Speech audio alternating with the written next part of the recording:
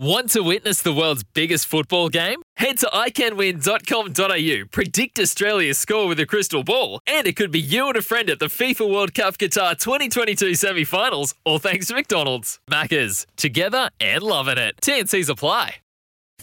That if he stepped in a couple of those races, he would have got the chocolates. And look, hopefully Brad is going to give me a little bit more on that because I was his biggest supporter, Arturis. He joins us on the line. Good morning to you, Brad. Hey, boys, how are we? Good, mate, good. Now, Brad, I got myself in some hot water. I've been Arturis' biggest supporter. The public have come for me because they all loved Animo. Now, can you just, for the listeners out there, this horse, people have questioned why the horse has jumped on the plane, why it's gone over there, but this horse has ability that we really haven't seen. He just does a few things wrong, doesn't he? Yeah, when any horse sort of misses the kick like he does and gets well back to last basically every time, it does cause a bit of a few issues. But he is a horse with serious ability when everything goes right. And, if it was to click at Royal Ascot next Saturday, then, he's going to give them an almighty shake. So, no, we're really happy with him. He's travelled over extremely well, and he had a good look at Ascot, yesterday afternoon our time and Friday morning. Friday morning their time, so overnight. And he galloped really well with race day rider Jamie Spencer on. So, we're really happy with him. Before I hand you over to Rory for some questions in regards to the race, mate, can you just tell us the process of first deciding for him to go and then actually getting him there? It was we had a bit of a discussion about it. Sam actually brought up the idea really early at the start of this prep. Obviously, Sam spent a lot of time over there when he worked for Roger Varian, so knows Ascot really well, and just said, the straight course could really suit it. You sort of got to run a really strong 1200 to get it, and that he does. He's been out and ran third in a Caulfield Guineas. So after missing the kick by 3. Yes, exactly.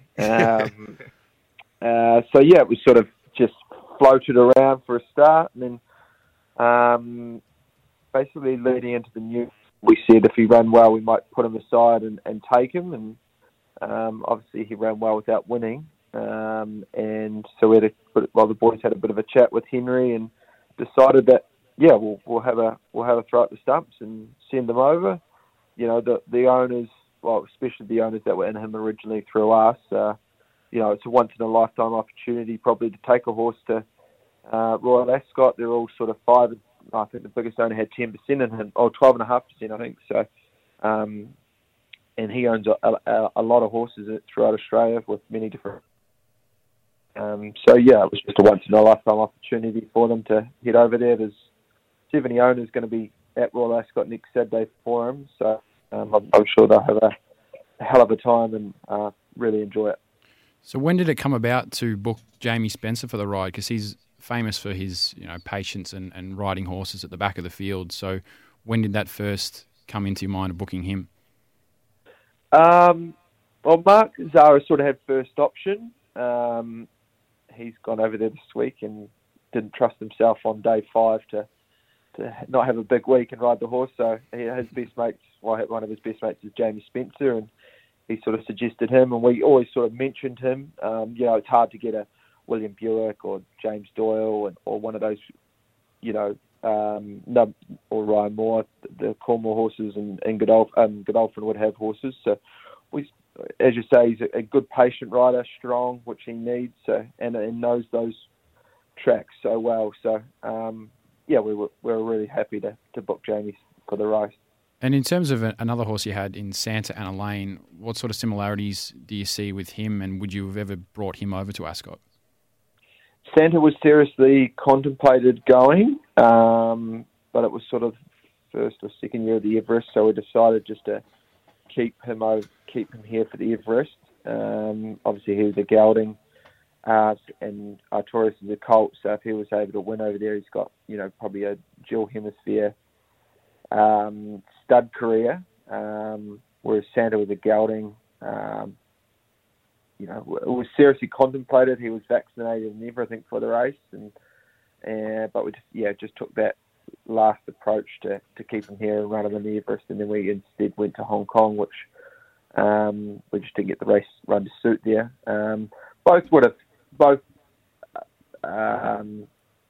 They're different horses, but same horses. They've got a great attitude. They're easy to deal with. Obviously, Gelding and a colt. Artorias, I could give him to my 2-year-old kid, and she could lead him round. He's so quiet and got such a great attitude.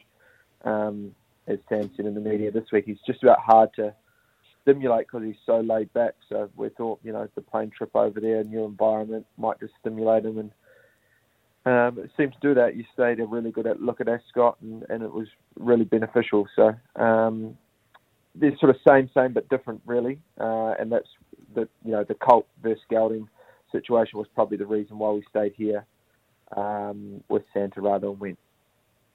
I filled my boots with Santa Ana in the Goodwood here, I think, at Morfettville when he sort of weaved through and rolled them. Brad, just a little bit more on Artorias because I'm doing my best to justify my position here.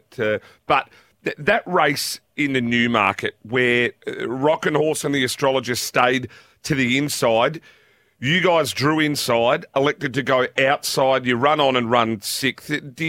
Was there a discussion after that in regards to maybe that was the wrong decision to go to the outside rail and from that inside gate? Because I still believe that maybe if he held to the inside fence, he probably wins that. Yep, I fully agree. I think if he did stay to the inside, he probably, he goes very close to winning anyway. Look, it was a hard one on the day. It looked like the sort of middle was probably the place to be. I still think that day they probably went a little too wide. Thought right on the top of the crown was probably the best place, and they were just sort of off it, like not far, but a couple of lengths, and that was probably the determining factor. But it was a strange race. We got it completely wrong, and we put our hand up and said that. But that's the decision you make with the jockey before the race, and unfortunately we got it wrong on the day. So after Ascot, do you have any other races in mind planned out for the rest of the prep, or is it just run and gun and that's it? Look, there's the July Cup, another race that the track would probably suit him. So he's penciled in to head there, but will be dictated to by how he runs on next Saturday. There's plenty of options. We could bring him back and have a crack at the Everest. Obviously, Nature Strip's going back as well. So, we're keeping all options on the table, and the July Cup's certainly right at the top at this stage. Brad, before you go, he's got to be worth a bet, surely. He's worth a bet at that price because if things go right for him, ability-wise, surely he's right into this up to his neck. Yeah, Sam had a good chat to Jamie yesterday and said there's quite a lot of speed in the race, which is couldn't hear any better words come out of his mouth, to be honest with you. If he could, if there's good speed and they sort of attack each other up front, and Home Affairs adds to that with the locals. Lucky enough, we've actually been granted permission in the last 48 hours to be loaded last, which is a massive bonus. We've done it a couple of times at Balnarring and changed it round. And it's Mark Zara, who's ridden him in all his jump outs and a lot of his quite a few of his races, has said when he stands in there for a long time, he just loses interest, and that's what he does. He's a funny horse. He's easily distracted, and he just loses focus, and then you've got to try and get him out. So basically, he'll walk in, the gates will shut, and they'll be let go, which is awesome for us.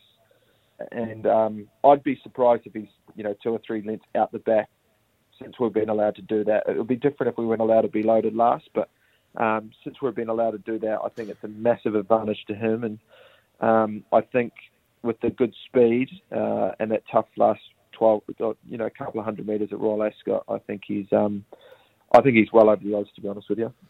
Hey, Brad, music to my ears because he's one of my favourites and I've copped some fair income heat. So if he wins this, I'm going to be telling everyone to get stuffed. I can give you the red hot tip. Hey, appreciate your time this morning, mate. You're always very generous with us.